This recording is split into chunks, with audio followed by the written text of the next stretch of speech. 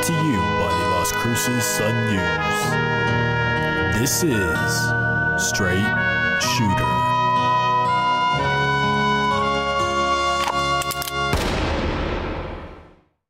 What is going on, everybody? This is Justin Martinez, aka Jay the Sports Dude. And if you are listening right now, let me just say thank you for tuning in to Straight Shooter, the podcast where I shoot from the hip and give you everything that you need to know about the New Mexico State men's basketball team. This is episode 17 in our season finale of our season-long journey. So if you're a returning listener, then welcome back. I missed you. And if you're new to the program, well, then welcome to the family. Where have you been all my life? Guys, we have a lot to talk about today, so sit back and relax because I got you. I'm coming to you from a place I like to call the Saloon. So bartender, what do we have on tap for today? On tap today is a recap of the WAC tournament and a look ahead to the next season.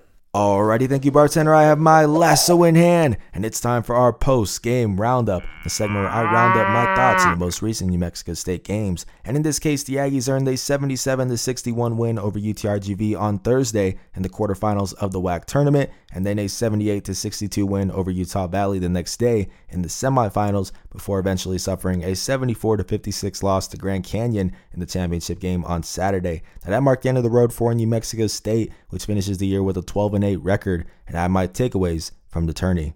My first takeaway is something that became very apparent in the loss to Grand Canyon, and it's that New Mexico State needs more size at the center position. Now that's something that we knew the Aggies were going to be lacking heading into the season, with Johnny McCants, a 6'7" guy at the 5 spot. The team was able to make up for that in its semifinals game against Utah Valley, though, by packing the paint because the Wolverines aren't a very good shooting team, and it did work. Fardaws Aimaq, the WAC Player of the Year, was held scoreless, and Utah Valley only managed to score 12 points in the paint while shooting 5 for 21 from behind the arc, which is 23.8%. But that strategy only works when you're playing a team that can't shoot the 3-ball, and we saw just how much it can backfire in the championship game against Grand Canyon. The Aggies had no choice but to bring help against 7-foot center Abjorn Midgard down low, and the Lopes' shooters really made them pay. Grand Canyon went 8 for 21 from deep, 38.1%, and there really was nothing New Mexico State could do to stop it. Now the Aggies do already have size on the roster with 6'10" center William McNair and 6'9" center Mayan Kerr, but neither of them really impressed this season. McNair showed flashes, but he hasn't been able to consistently carve out a big role,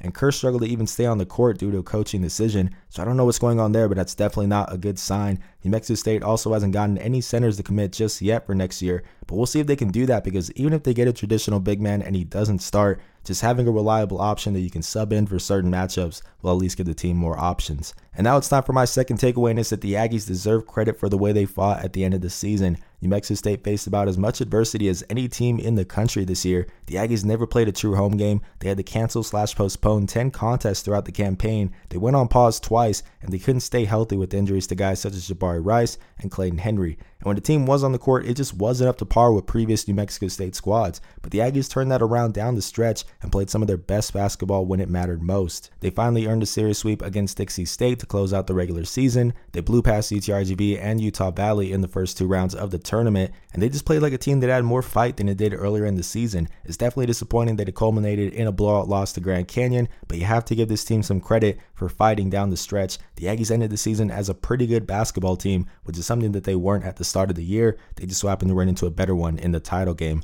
And finally, it's time for my big takeaway of the day, and it's that the road back to the top of the WAC hierarchy is only going to get more difficult for New Mexico State. Now, it's hard to tell just how good a team like Grand Canyon will be next season, because we don't know if seniors such as Midgard, Alessandro Lever, Oscar Freyer, and Mikey Dixon will return. They do have that option because every player in the country gets an extra year of eligibility, but even if the Lopes aren't at full strength, there are other teams that are a real threat in the WAC.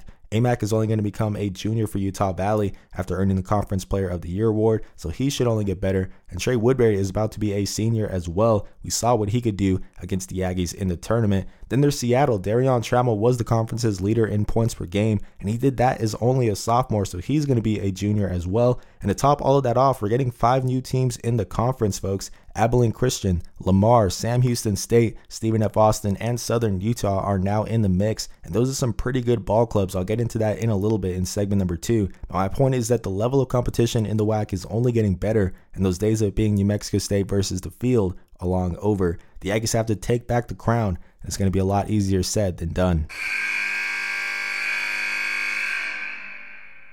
Alrighty, so that buzzer means it's time for segment number 2, which is a look ahead to next season. There's a lot that needs to happen before we can really get an understanding of which team is the favorite in the WAC, but I'm going to give you all a rundown of what you should be monitoring this offseason. The first and biggest one has to be which players come back. Like I said in the first segment, every player has been given an extra year of eligibility due to all that has been going on with the season. So that means seniors and even redshirt seniors are able to return. Now there is no timeline for these decisions. It's just a matter of when each player makes up his mind. So I already know I'm going to be getting those questions all offseason. Is Johnny McCants coming back? Is Evan Gilliard coming back? I've already had a few people ask me that, and my answer to that is going to be the same. I'll be monitoring it throughout the offseason. As soon as I know, you guys will know. Hopefully that will lessen the voicemails, the emails, and the DMs. I doubt it, but just know I'm going to be on top of it, guys. And now the next thing to watch this summer is the transfer portal. Just because a player decides to return does not mean he has to return to his current team. You can go somewhere else and gain immediate eligibility. We've already seen an example of that in the WAC. UTRGV senior Javon Levi entered the transfer portal on Monday. It's obviously a big loss for the Vaqueros, seeing as he's a 2-time WAC Defensive Player of the Year winner and really the heart and soul of that squad, but it is an understandable decision. I'm really interested in seeing how his game would translate to, say, a Power 5 program. I hope he gets that opportunity because he can definitely hoop with the best of them. But Levi isn't the only player in the conference who is on his way out. Seattle's Angelo Stewart also entered the transfer portal on Monday. He's a 6'1" sophomore who averaged 1.2 points in 4.8 minutes per game this season. He wasn't able to carve out a big role this year, partially because he's playing behind Darion Trammell, who averaged 35.7 minutes per contest. He's the undisputed star of that backcourt, and we'll see if Stewart can find a bigger role elsewhere. So those are the only 2 WAC players that have entered the transfer portal so far. And of course, another thing to monitor is which players transfer into the conference. You look at some of the top guys in the WAC this season: Trammell, Utah Valley's Fardaws Aimaq, Grand Canyon's Abjorn Midgard. All 3 of them were newcomers this year, so keep an eye out for what fresh new talent comes in this time around.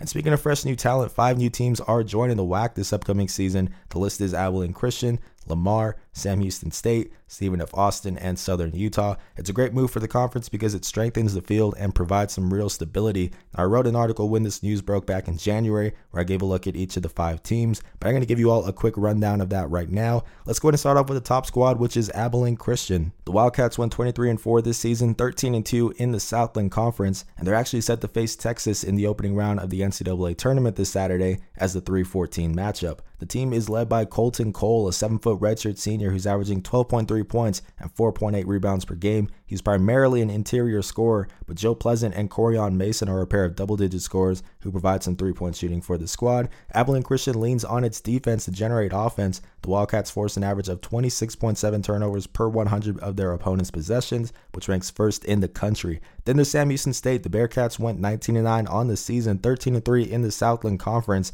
Their undisputed star is Zach Nuttall, a 6'3" junior who's averaging 19.7 points and 5.8 rebounds per game while shooting 38% from behind the arc. Whether it be finishing at the rim, getting to the line, or letting it fly from deep, Nuttall is a gifted scorer, and his right-hand man is DeMarcus Lampley. The 6'2" senior is averaging 14.7 points per game on 39.8% shooting from three-point range. If you haven't caught on to the trend yet, this team likes to shoot it from deep. It's a fast-paced offense. They're running and gunning, and similar to Abilene Christian, they force a lot of turnovers as well. Now let's move on to Stephen F. Austin. The Lumberjacks went 16-5 this season, 12-3 in the Southland Conference, and they're one of the most experienced teams on this list. They had 4 double-digit scorers this season, and all of them were seniors. The top guy is Gavin Kensmill, a 6'7" forward who averaged team highs of 15.9 points and 7.1 rebounds per game on 63.2% shooting from the floor. He's exclusively an interior scorer, and he's excellent at drawing contact and getting to the line. This whole team actually makes its living down low. 62.1% of Stephen F. Austin's points this season came from inside the arc, which ranks first in the country, and it also ranks 7th in the country in offensive rebound percentage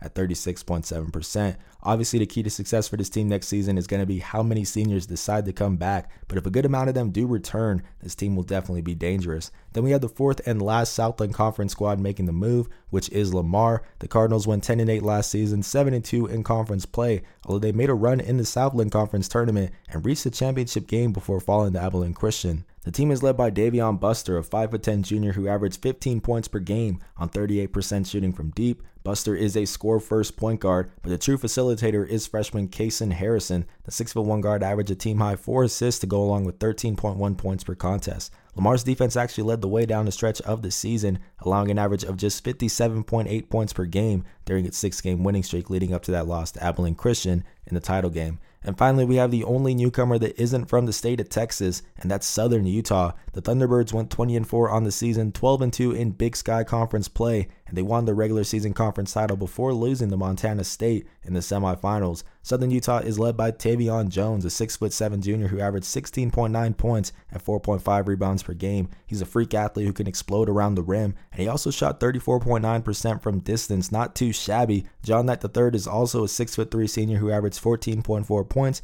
and a team-high 4.4 assists per contest, and the Thunderbirds had 2 other players who average at least 12 points per game. This is a team that can just flat out score the basketball. It averaged a conference best 84.2 points per game, and you can expect that to be the case next season. But speaking of season, that is going to do it for season 2 of Straight Shooter. Thank you so much to those who followed the show all year. I've said it before, but this is something that I put together entirely on my own. It takes a lot of time and effort. As I'm recording this is actually my 17th straight day of working, so I definitely need a break. But guys, I really enjoy putting these episodes together. It's worth it because of all the love that you guys show. So thank you for that. We'll be back at it for season number 3. But before that happens, we have season 2 of Straight Shooter, my off-season web series coming up. I'll probably start that in about a month or 2. I don't really have an exact date in mind yet, but after doing this every week for over 4 months straight, I need a little bit of time to recharge my batteries before jumping back into it. And that doesn't mean I'll be going ghost in the meantime. I have some off-season content lined up that I'm really excited about. The grind does not stop. But that's a wrap for season 2, folks. If you enjoyed this episode, please leave a like, share it with the rest of Aggie Nation, and consider subscribing or following, depending on whatever platform you're listening to this on.